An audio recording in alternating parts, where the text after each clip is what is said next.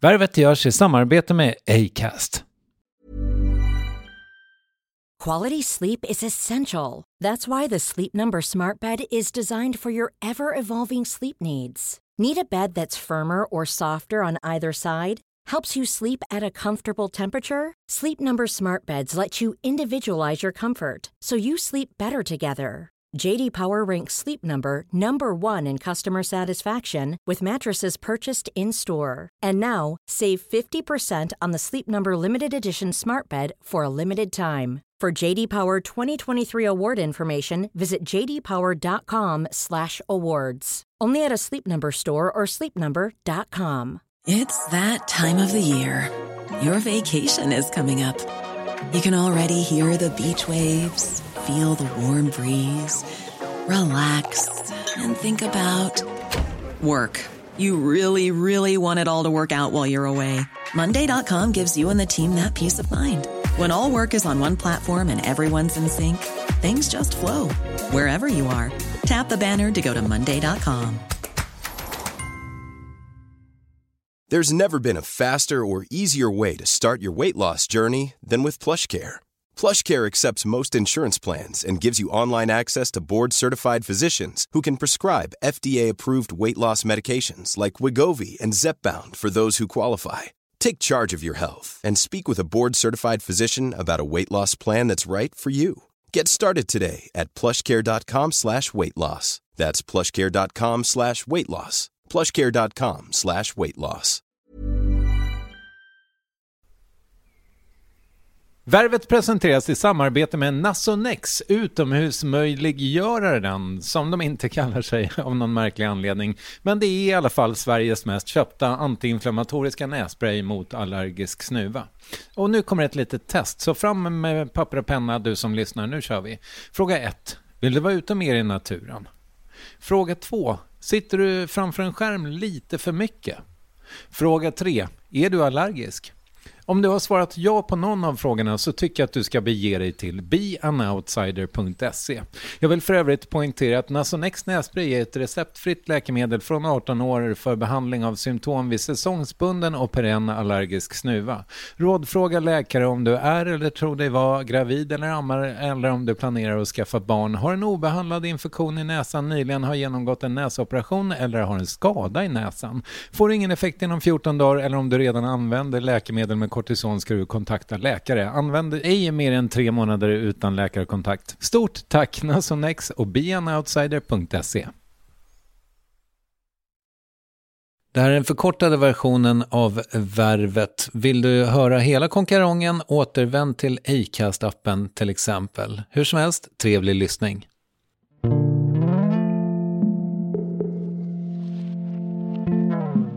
Man jobbar ju med många skådespelare som anser att skådespelaryrket är på något sätt förhöjt och så mycket viktigare än mycket annat.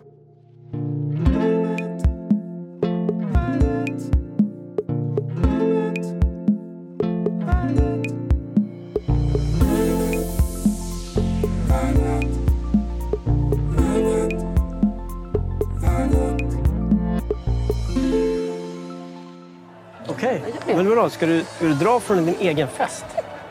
Varför då? Har du sett dansgolvet än? Det är ju liksom lit. Det var många som upptäckte honom i Bonusfamiljen, där han spelar Vera Vitalis åtminstone initialt rejält bittra ex. Men Fredrik Hallgrens karriär var minst ett dussin år lång redan då.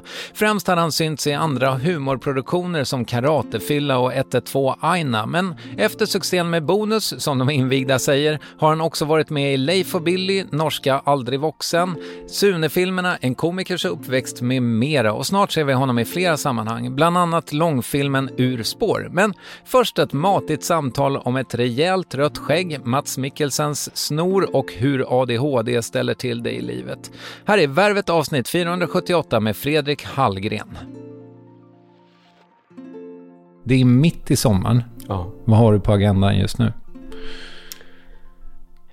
Jag ska åka bort en vecka. Jag har hyrt en stuga och tar med mig familj och exfru och ska titta på min dotter som är mitt mellanbarn.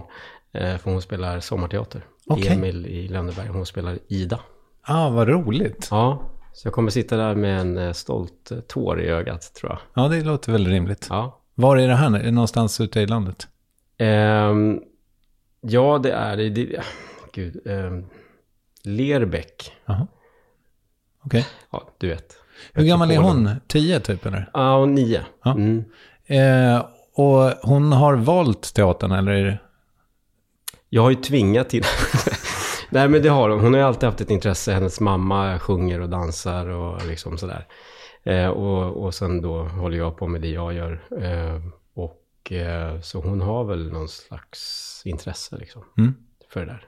Nyfikenhet i alla fall. Men det är hennes första jobb, så att säga. Okej. Så hon är spänd, nervös och glad. Jag försöker ju tvinga framförallt min biologiska son. Sen har jag en bonusson också. Men där känner jag inte att jag har så mycket att säga till om. Men jag försöker verkligen tvinga dem att sjunga eller stå på scen så här. Det är ju fel taktik, jag förstår det. Och det funkar jättedåligt. Ja, men det funkar sällan bra. Alltså. Ja. Ja. Men din dotter i alla fall, hon gör det av egen frivilliga. Jag hoppas det. Jag hoppas verkligen det. Hon jobbar tillsammans med sin mamma där. Så att det blir säkert jättekul, tror jag. Fan vad mysigt. Ja. Så det har du på agendan. Har inget jobb just nu? Jag har precis avslutat Leif och Billy-inspelning. Okej. Och det är väl säsong 6, tror jag. Eller något de håller på med. Var spelas det in? Väldigt långt bort. Det är nästan Uppsala-trakten. Så pass. Jag kommer inte ens ihåg vad det heter. Men det är långt bort i alla fall. Det tar 1 timme och en kvart. Men det är inte övre Tornio, nej, tänker sig. Det hade ju kunnat varit värre, så att säga. Men nej, det är det inte. Nej. Tack och lov. Jag fattar. Och du är ju aktuell med en jävla massa grejer, så det ska vi prata om också. Men jag bara tänker, kanske lite apropå dina jobb, hur har pandemin påverkat dig? Jag vet att du var sjuk och hade det relativt lindrigt ändå, men... Ja, jag hade precis avslutat en långfilmsinspelning, en långfilm som heter Urspår, som då sköts framåt i tiden och har premiär 22 februari, tror jag, nästa år. Vilket snyggt datum. Ja, kanske. 22 just det. i andra 22. Ja, just det. Det är någon som har tänkt. Kanske. Ja. Det är någon slags Vasaloppsfilm, så att det är väl därför. Det är ju då man ska åka. Och så är det 100-årsjubileum på Vasaloppet och så vidare. Men i alla fall, då hade jag varit hemma i 2 veckor och liksom klarat mig då under inspelningen med hångelscener och gråtscener och med snor och allting liksom. Så jag tänkte, nu kommer man ju åka på det. Men det gjorde jag inte. Jag var hemma i lugn och ro i 2 veckor och då blev jag sjuk av någon märklig anledning. Okej. Så jag skyller allt på barnen. Ja, det är förmodligen deras fel. Ja. Men i övrigt då var du borta någon vecka bara, eller? 4 dagar var jag borta, eller sjuk. Och ja, men som du sa, lindrigt. Jag hade svårt att andas i 2 dagar kanske. Och det var ju tungt. Och så tänkte man på de som liksom har haft det här i veckor. Fy fan. Fortfarande otroligt märklig sjukdom, tycker jag. Ja. Jag längtar efter dokumentären. Eller alltså den man faktiskt fattar vad fan det är för knas. Ja, jag håller med. Man får ingen grepp om det på något sätt. Men hur ser livet ut i övrigt då?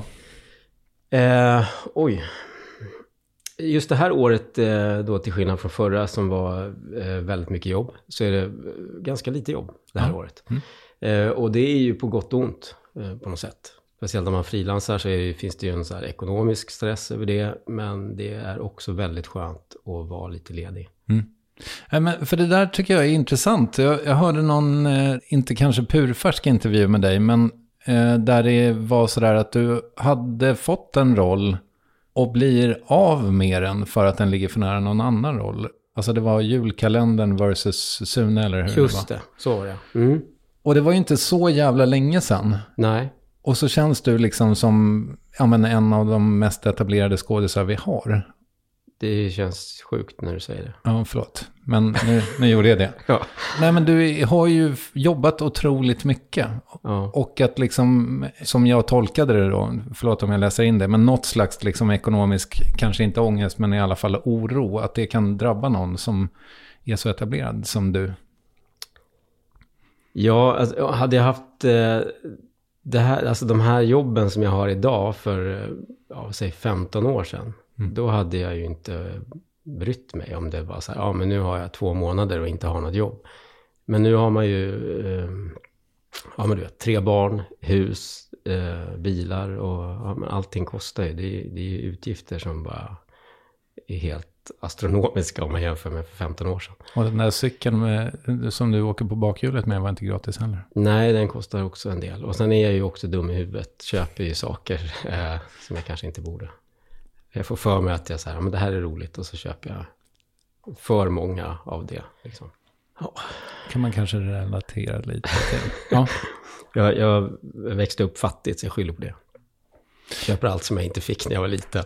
Precis, ja, men det kan jag också relatera till. Men ekonomisk oro i alla fall, det är liksom, de åren är inte över riktigt för dig, eller? Nej, det tar väl aldrig slut, känns det som. Det är bara att leva med det, helt enkelt. Försöka att inte bli stressad. Men antingen är man ju stressad över att man har för mycket jobb och man inte hinner med barnen. Eller så är det tvärtom, att man har väldigt mycket tid för barnen och liksom inget jobb. Det är alltid något. Mm. Kanske tvärtbyte, men trivs du med att ge intervju?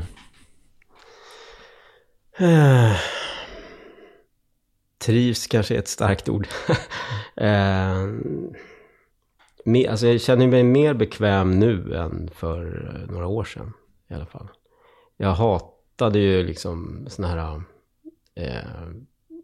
ska man säga, tv-fester och sånt där. Jag tyckte det var sjukt jobbigt att gå på röda mattan, och jag förstod att alla gör ju det. Även de som liksom har gjort det länge och sådär. Men det känns som att man tar på sig en roll, och så bara gör man det på något sätt. Och så blir det i alla fall roligare om man gör det. Så det har jag väl lärt mig. Att det är en del av jobbet på något sätt. Ja, och att man måste hitta den rollen liksom i sig själv. Man är inte där som privatperson, utan man är där som någon slags jobbperson. Ja. Men jag har inga problem att prata liksom. Men jag låter ju så här, jag lyssnar ju ibland på dem och inser att jag låter ju som en idiot. Alltså det är bara hela tiden. Jag ska bara klippa ut dem där till en enda lång. Nu kommer någon göra det säkert. Men ja, jag försöker tänka på att inte humma allt för mycket. Men jag gör det väldigt mycket. Okay. Jag liksom tänker samtidigt som jag pratar på något sätt. Ja, vem fan gör inte det? Nej, men för jag tänker på de intervjuer som jag har hört med dig, det är inte svinmånga så här längre, lite djupintervjuer, men du är ju extremt jävla öppenhjärtig. Okej, tack, tror jag. Ja, både och, för det känns nästan som att du är alltså så här, att du nästan är för öppen. Ja. Att det måste bita i arslet lite. Ja, det kanske. Jag försöker ju och försöker vara försiktig med att prata om barnen och familjesituationer och sådär. Speciellt om det är lite stormigt. Vilket det har varit. Men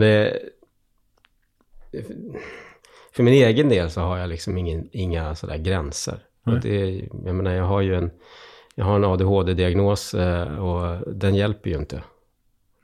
Och liksom hålla igen. Och jag har väl lärt mig att leva med det, att det är så. Mm. Jag tänkte faktiskt fråga dig om den. Vad drog dig till att bli utredd? För det antar jag var ett beslut som du tog. Ja, det var när jag separerade då med hon som jag har min dotter med. För det som hände var att från ena dagen till den andra egentligen så bara slutade jag känna någonting. Och då tänkte jag så här, det här är ju inte ett normalt beteende. Utan det här borde man ju känna av innan. Eller, och vi hade ju liksom en nyfödd tillsammans. Och det var inte optimalt. Så det var ingenting som jag ville på något sätt. Så jag kämpade emot det där väldigt länge. Och vi gick i parterapi och försökte, och jag kände så här, det här ger mig liksom, det är dött bara, det finns ingenting. Och det var ju fruktansvärt. Såklart för henne också, men det finns ju, det är ju liksom båda delar, eller båda sidor har ju sin kamp på något sätt. Men då tänkte jag att det här är ju någonting, varför blir det kaos i mitt huvud? Och varför hänger liksom inte hjärnan med mig själv på något sätt? Och då gick jag och gjorde en utredning. Och det var ju väldigt skönt när jag fick svar på det. Liksom. Och sen går jag på medicin och sådär. Och det har hjälpt mig väldigt mycket. Okej. Faktiskt. Vilka liksom drag har du av det? Jag antar att man inte pratar om symptom. Nej, jag vet inte riktigt. Jag är inte så känslig. Så vi kan säga symptom. Okay. Nej, men det finns ju olika då grader i helvetet, eller vad man ska säga. Och då, jag har väl att jag har svårt att komma ihåg saker till exempel. Jag måste skriva upp och sådär. Jobbigt för en skådis? Nej, men det sjuka är att repliker har jag inga problem alls att lära mig. Okay. Det blir som, det kan ju också vara för att jag har lärt mig det. Men det är som en saga på något sätt. Så fattar jag sagan och vart det är på väg och sådär.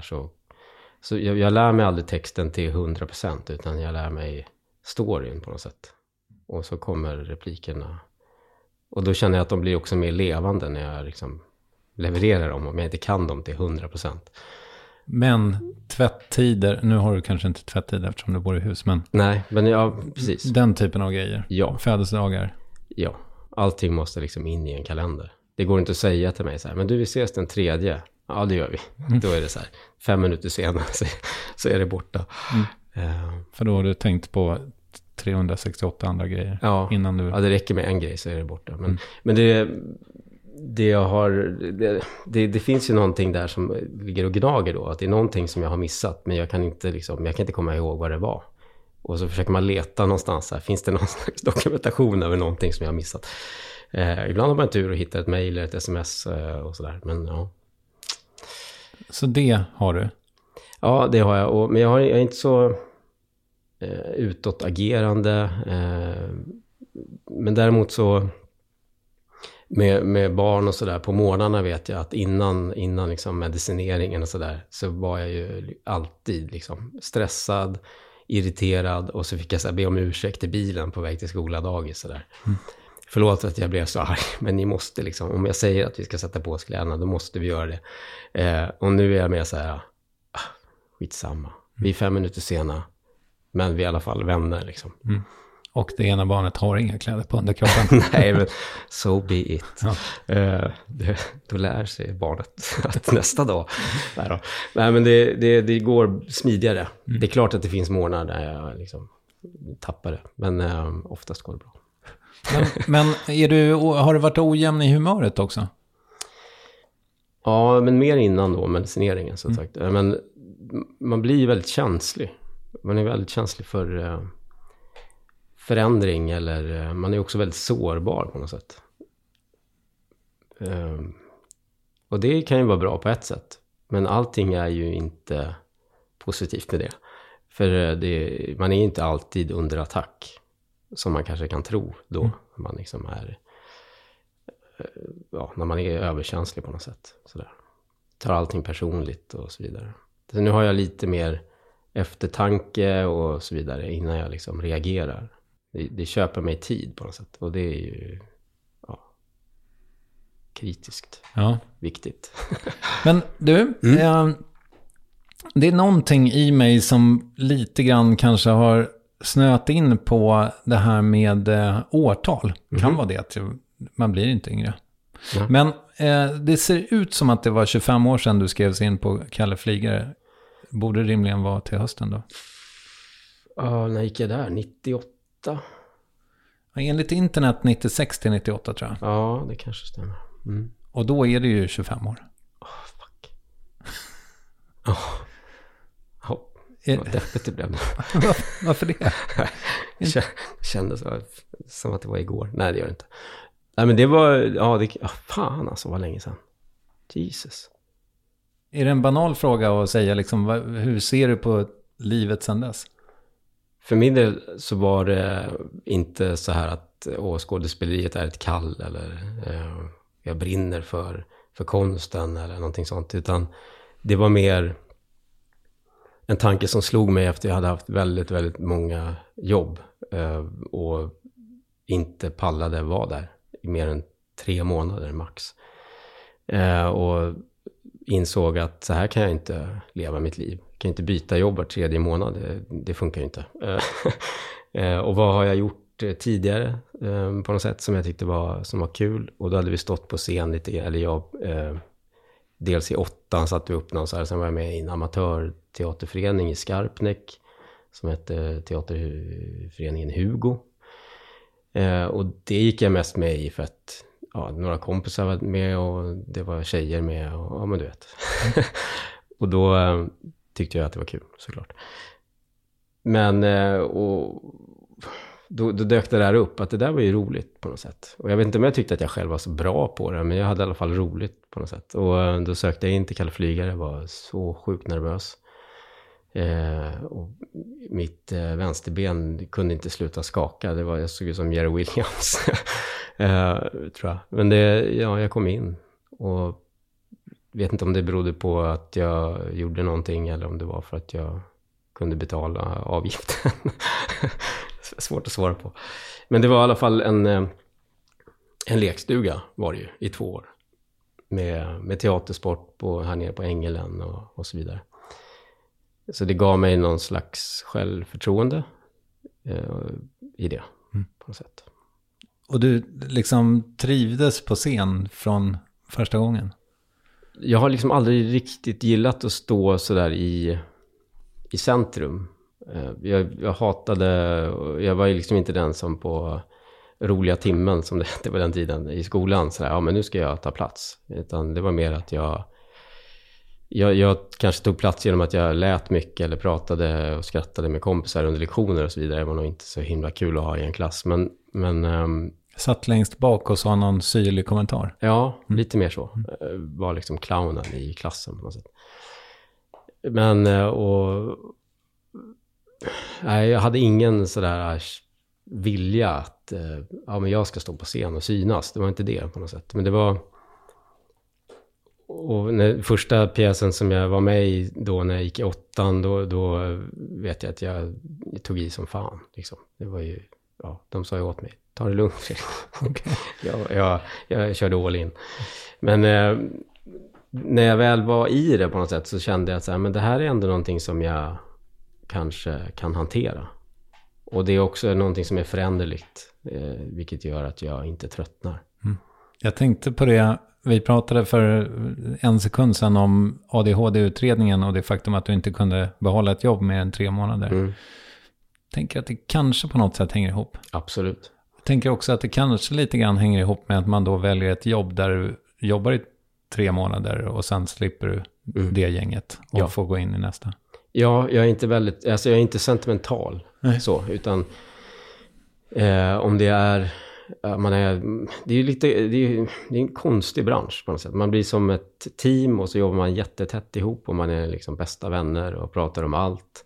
Och sen är det slut. och sen hörs man liksom inte i stort sett. Nej, det har jag tänkt på att jag skulle tycka var pissjobbigt. Men det kanske man inte gör. Jo, på ett sätt är det. För man blir ganska ensam faktiskt. Man har mycket bekanta på något sätt. Men man har liksom jag har typ inga vänner kvar heller. För att dels har jag inte haft tid att träffa och hålla liksom det igång. Så att det blir att när jobben då försvinner så blir man så här, ja okej, vem ska hänga med nu? Ja, så får man höra av sig till någon kompis som man liksom inte hört av sig på flera år. Okay. Hej, det är jag. Kom ihåg mig. Vad gör du imorgon? Det är väl lite så. Och det är det jobbiga tycker jag med det. Att man liksom, det finns ingen tid. Man missar ju allt hela tiden.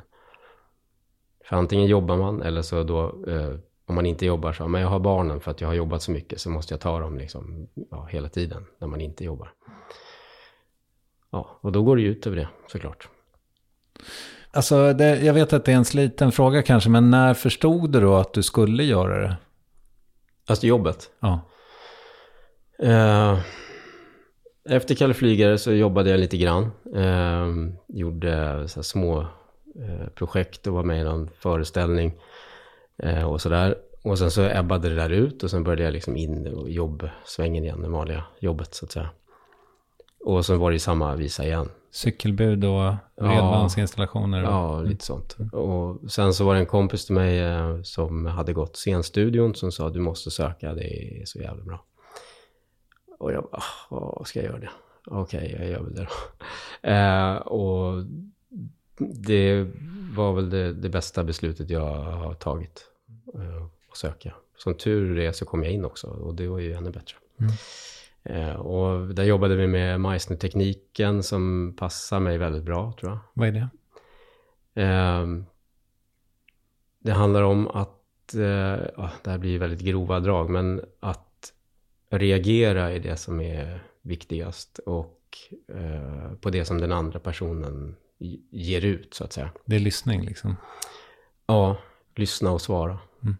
Och inte lägga så mycket fokus på sig själv. Hur ska jag göra här? Utan mer så här, vad gör den andra personen och hur reagerar jag på det?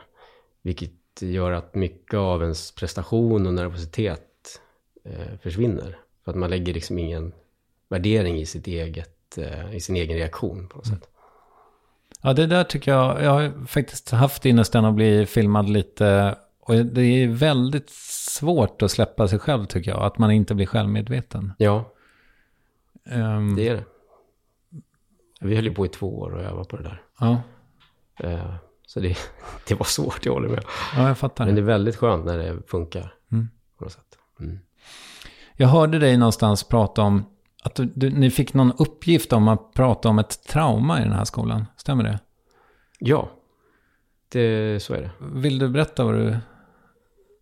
Det var första veckan, tror jag, i skolan. Jag hade missat första veckan på grund av att jag var sjuk. Och sen så hade vi då vecka 2 i skolan, så skulle vi vara uppe i Värmland på någon skola där som vi samarbetade med. Och då skulle man berätta om någonting som hade liksom påverkat en i livet. Och då berättade jag om när jag då skulle bli pappa för första gången. Jag var ju inte gammal. Jag kan ha varit 19 kanske. Och hade ett ganska struligt förhållande med min liksom första så här, kärlek. Och ja, så hon blev gravid och så beslutade vi oss för att liksom, men vi behåller barnet och försöker igen. Det var liksom så här separations fram och tillbaka. När barnet kom ut så visade det sig att det inte var mitt barn. Och det var ganska tydligt. Det var som i en Yrrol-sketch. Och det var väl det var det jag liksom pratade om då. Och jag trodde i mitt huvud att det där var över på något sätt. Att det där har jag liksom bearbetat och det var klart. Men det var det ju inte. Nej. När jag skulle berätta det så bröt jag ihop verkligen. Ja, men jag kan inte tänka mig något värre trauma liksom. Nej, det var tungt alltså. Och också hur allting runt omkring på något sätt påverkas av det. Att hon blev ju som, alltså mamman då vill ju inte, hon vill inte hålla i barnet först, så att då fick jag liksom ta det och så tvätta och sätta på kläder och övertala så här, men kom igen och ja, du vet. Och till slut så tog hon då efter någon timme så där, accepterade. Men hon var ju också knäckt liksom. Och sen så försökte vi hålla ihop, jag tror det var 3 månader kanske. Sen, nej, det gick inte. Men du måste ju ha blivit fäst vid den här bebisen också. Alltså så himla dubbla känslor. Ja. Eller? Ja, absolut. Så var det ju. Ja, och det var någon gång som hon blev dålig. Mamman, jag kommer inte ihåg vad det var. Men var tvungen att åka in på sjukhus och då fick jag ta hand om henne då i, jag tror det var 3-4 dagar sådär. Och hon var ju fortfarande liten och ammade och så vidare. Då tror jag inte vi bodde ihop längre. Han flyttade isär. Och då var det bara vi liksom. Och hon var så fruktansvärt förbannad då, alltså Emily som hon heter, dottern, på att mamma inte var där. Och det var bara jag. Och jag var inte hennes pappa. Det var tuffa dagar alltså. Men hur gammal var hon då? Hur gammal hon var? Ja. Alltså 5 månader kanske. Ah, okay. Ja, väldigt liten. Men det var en väldigt fint liksom möte ändå. När hon insåg att det är bara jag där. Att hur hon så här accepterade och slutade gråta liksom efter mamma. Det kommer jag ihåg att det var liksom ett fint moment. There's never been a faster or easier way to start your weight loss journey than with PlushCare. PlushCare accepts most insurance plans and gives you online access to board-certified physicians who can prescribe FDA-approved weight loss medications like Wegovy and Zepbound for those who qualify. Take charge of your health and speak with a board-certified physician about a weight loss plan that's right for you. Get started today at plushcare.com/weightloss. That's plushcare.com/weightloss. plushcare.com/weightloss. Hiring for your small business? If you're not looking for professionals on LinkedIn, you're looking in the wrong place. That's like looking for your car keys in a fish tank. LinkedIn helps you hire professionals you can't find anywhere else, even those who aren't actively searching for a new job but might be open to the perfect role. In a given month, over 70% of LinkedIn users don't even visit other leading job sites. So start looking in the right place. With LinkedIn, you can hire professionals like a professional. Post your free job on linkedin.com/people today. Hey, it's Ryan Reynolds, and I'm here with Keith, co-star of my upcoming film, If, only in theaters May 17th. Do you want to tell people the big news? All right, I'll do it. Sign up now and you'll get unlimited for $15 a month and 6 months of Paramount Plus Essential Plan on us. MintMobile.com/switch. Upfront payment of $45 equivalent to $15 per month. Unlimited over 40 gigabytes per month. Face lower speeds. Videos at 480p. Active Mint customers by 531.24 get 6 months of Paramount Plus Essential Plan. Auto renews after 6 months. Offer ends May 31st, 2024. Separate Paramount Plus registration required. Terms and conditions apply if rated PG. Yes, ny sponsor. Värvet presenteras i samarbete med Svea Bank. Och jag menar inte att ta ner stämningen, men dessvärre är ju lågkonjunkturen här, vilket innebär att de flesta branscher har det tufft och också väldigt många privatpersoner. Jag vet själv vad det är att ha en trasslig privatekonomi. Det var struligt i många år för mig och låg ofta post i hallen med trista logotyper i ena hörnet. Och jag hade också i flera års tid ett helt gäng betalningsanmärkningar. Och tyvärr är det nog många som har det svårt att få ihop till räkningarna just nu, som har hamnat i ekonomiskt trubbel. Och det här Svea Bank kan kliva in med något som kallas skuldfinansiering. Där löser de skulder hos inkasso och till Kronofogden, och till och med om Kronofogden vill sälja ditt boende har Svea Bank möjlighet att hjälpa till. I den här tjänsten får du en personlig handläggare som gör en grundlig genomgång av din ekonomiska situation. De tar kontakt med dina kreditgivare och när ett lån beviljats löser de dina skulder åt dig och samlar dem i ett enda lån med en avbetalningsplan som din ekonomi klarar av. För om du har hamnat i klister, du är inte ensam och kanske kan det här hjälpa dig. På svea.com/skuldfinans kan du läsa mer. Tack Svea Bank. Om jag tittar på, eller om vi tittar på de jobb som du faktiskt har fått och gjort, kan man utifrån då din långa jävla karriär, säger det här någonting om vem du är?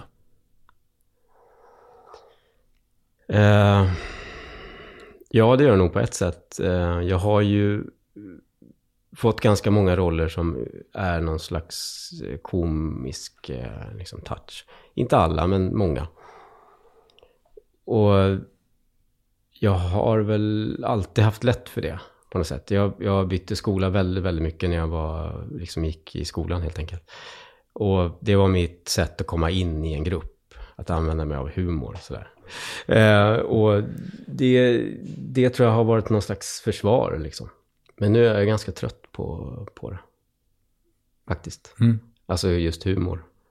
Vissa grejer kan jag tycka är kul fortfarande. Men jag försöker alltid lägga lite drama eller mörker i det. Jag tycker också att det blir roligare då. Faktiskt. Än att det bara ska vara kul. Men antar att du har en agent. Hur ofta hörs du med henne? Jag hörs med henne, ja, men det blir nog nästan någon gång i veckan. Okej. I alla fall. Det är mest mejl. All right. Ja. Vad diskuterar ni? Vi diskuterar inte jättemycket saker, men mer sådär, kolla läget, vad händer med det här projektet, ersättningsnivåer, perioder man jobbar, eller vad tycker du om det här, ska vi göra det eller ska vi inte göra det, och sådana saker. Har ni en riktning dit du vill? Ja, det pratade vi om i början. Sådär. Vad vill du göra mer av eller mindre av och så vidare. Och jag vill ju göra mer drama och sådär. Och då jobbar vi åt det hållet. Hur går det? Sådär, va? Tycker jag. Ja. Nej, men det blir ju svårt liksom. Eftersom jag har gjort sådana stora liksom, roller i Sune, liksom Rudolfs pappa och Martin i Bonusfamiljen. Inte Rudolfs pappa, va? Nej, inte Rudolfs pappa. Pappa Rudolf. Twitch. Ja, i alla fall. Men, och då tror jag det blir så påtagligt att ja, men det här är en person som gör det här. Du är lite typecastad. Ja, kanske. Tyvärr. Men ja. Jag har ju gjort annat innan då, som var lite mindre roller i några så här krimgrejer och sånt. Och de erbjudandena har ju helt försvunnit nästan. Men jag tänker så här, för att du har jobbat liksom, nu kanske jag skippar lite i ditt CV här, men du har ändå suttit på utveckling, du har jobbat med manus, och du på något sätt, och du har pratat i alla fall om att du skulle vilja regissera. Kan inte du, rent hypotetiskt i alla fall, eller är jag naiv kanske, men skulle inte du kunna skapa ett sammanhang? Jo.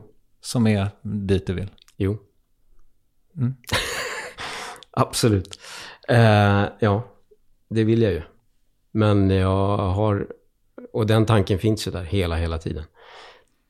Tyvärr har jag liksom inte hittat den historien än som jag känner att jag vill berätta. Men jag letar ju fortfarande hela tiden. Men du har jobbat väldigt, väldigt mycket och du har fått väldigt många liksom, varierande roller då. Men på senare år allt större roller också. Varför väljer man dig? Det har jag också undrat.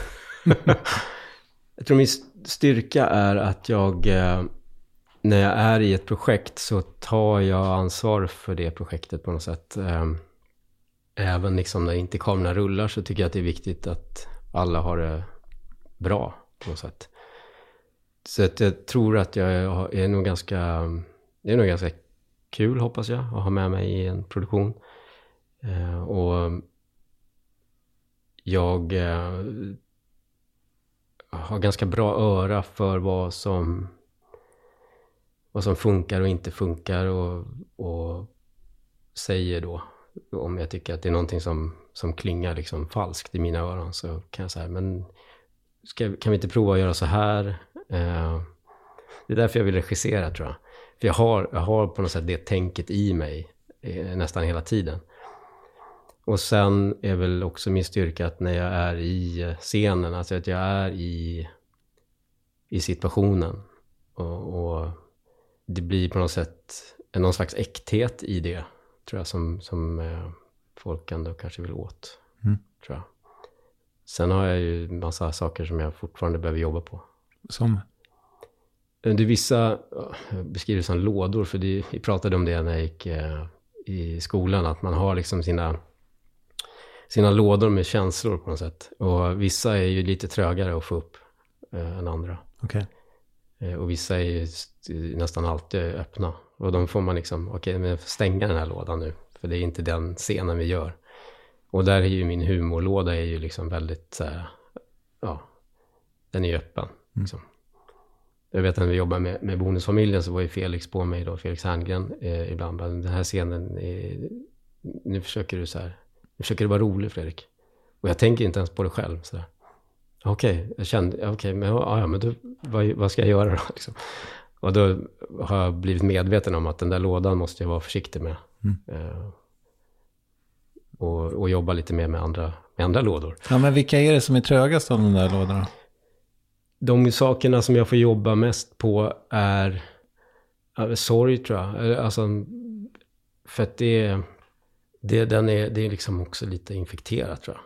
Alltså rent privat sådär. Att ska jag öppna den där lådan? Fan vad jobbigt. Okay. Men det är ju fantastiskt när det går. Och när det är så här, då känner man sig som, det blir ju någon slags rensning av ens själv på något sätt. Och jag tror att när jag ska hitta då de här sakerna som öppnar lådorna så att säga, de här nycklarna till de här sakerna och applicera dem i rollen, så har jag lite svårare att hitta saker som påverkar mig så pass mycket att jag blir liksom inte blir självmedveten. Och vissa saker har jag lätt för att säga, men det applicerar jag där på det. Jag vet inte om det här makes sense för någon annan än mig själv. Men om jag till exempel jag ska bli besviken, säger vi. Och då kanske jag väljer någonting i mitt eget liv som gör så här, jag vill ha det här svaret från den här personen. Jag vill att den här personen ska säga att den älskar mig. Och sen så gör den inte det i scenen. Och det vet jag ju, liksom rent intellektuellt. Men applicerar jag då mitt eget behov på något sätt, mitt grundbehov i det, så kommer det komma ut liksom, i rollen. Men just att bara krascha liksom, totalt i sorg har jag svårt att applicera, för att jag har nog privat skyddat mig ganska mycket för sånt. Liksom. Och man vill inte gå dit, för det gör så jävla ont. Men när man väl lyckas så är det ju fantastiskt. Men har du lyckats med det?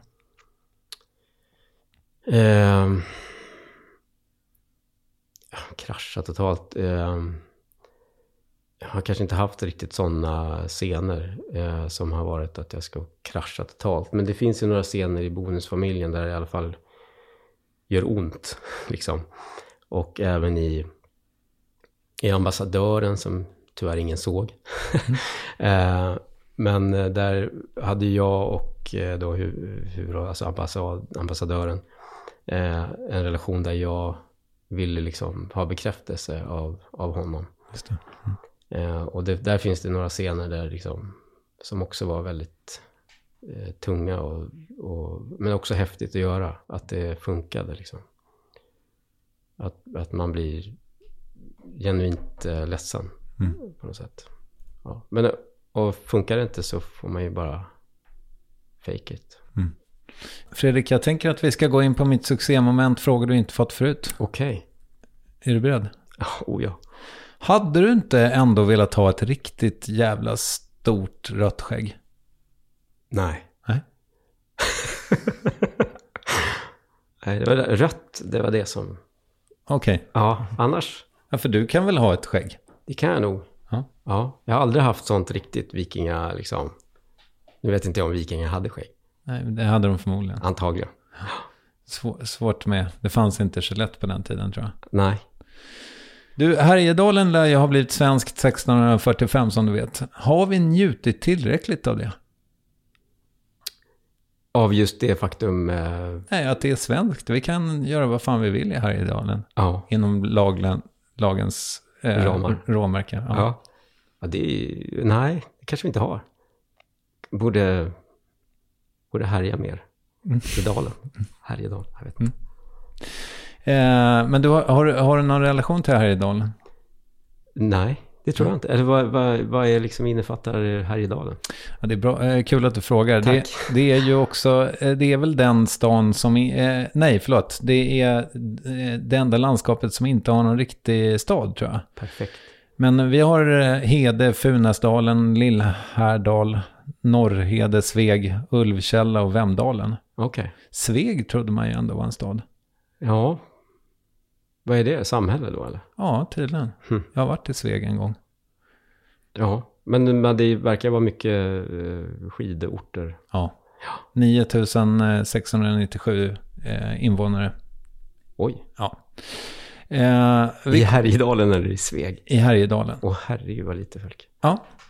Men jag tror inte vi kommer längre med Härjedalen. Vi går vidare. Ja. Dina mest älskade tofflor, vad hände med dem egentligen? Jag insåg att jag inte var en människa som kan ha tofflor. Okay. Det blir för varmt. Så att då, till slut hamnar de bara i något hörn och samlar damm. Och nu kommer de ryka då i flytten? De har nog redan rykt för länge sedan. Ja, tyvärr. Alltså. Det ser ju gossigt ut. Man vill ju liksom stoppa fötterna i de där lammulls... men det blir ju för jävla varmt alltså. Man får bo i en grotta om man ska ha tofflor. Ja, eller att du liksom... Nu har du ju redan fixat ditt nästa boende. Men om det skulle vara riktigt kallt och draget på golvet. Jag kan fixa för borra hål i väggarna. Så det drar. Dålig tätning i fönstren. Vad fan gjorde jag av tofflorna, kommer jag tänka då. Ja, exakt. Det var jävligt dumt. Får köpa ett par nya. Yep. Och så kan du komma tillbaka och berätta om det. Ja. Du, med det så stänger vi frågor du inte fått förut. Stort tack för att du kom hit. Tusen tack för att jag fick komma. Ja, Fredrik Hallgren kom in med en otrolig solbränna i ateljén. Den går att beskåda på Instagram. Värvet, det vet du kanske, heter ju @varvet där. Hör av dig med ett DM vet jag. Läser allt gör jag, Kristoffer Triumf, och nämnas bör också Carl Birgersson och Saga Markula som producerar och Acast som distribuerar. Vi hörs som allra mest en vecka eller när du vill. Tack för idag. Hej!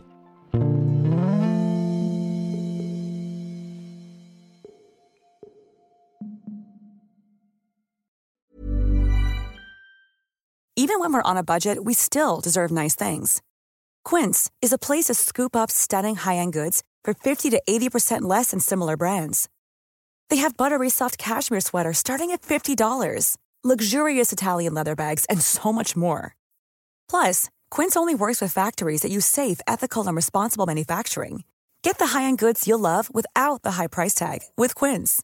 Go to quince.com/style for free shipping and 365-day returns. When you make decisions for your company, you look for the no-brainers. And if you have a lot of mailing to do, Stamps.com is the ultimate no-brainer. It streamlines your processes to make your business more efficient, which makes you less busy. Mail checks, invoices, legal documents, and everything you need to keep your business running with Stamps.com. Seamlessly connect with every major marketplace and shopping cart. Schedule package pickups and see your cheapest and fastest shipping options from different carriers. With rates up to 89% off USPS and UPS rates. And with the Stamps.com mobile app, you can take care of mailing and shipping wherever you are. Make the same no-brainer decision as over 1 million other businesses with Stamps.com. Sign up with code PROGRAM for a 4-week trial, plus free postage and a free digital scale. No long-term commitments or contracts. That's Stamps.com. Code PROGRAM. When you need mealtime inspiration, it's worth shopping Kroger, where you'll find over 30,000 mouth-watering choices that excite your inner foodie. And no matter what tasty choice you make, you'll enjoy our everyday low prices, plus extra ways to save, like digital coupons worth over $600 each week. You can also save up to $1 off per gallon at the pump with fuel points. More savings and more inspiring flavors make shopping Kroger worth it every time. Kroger, fresh for everyone. Fuel restrictions apply.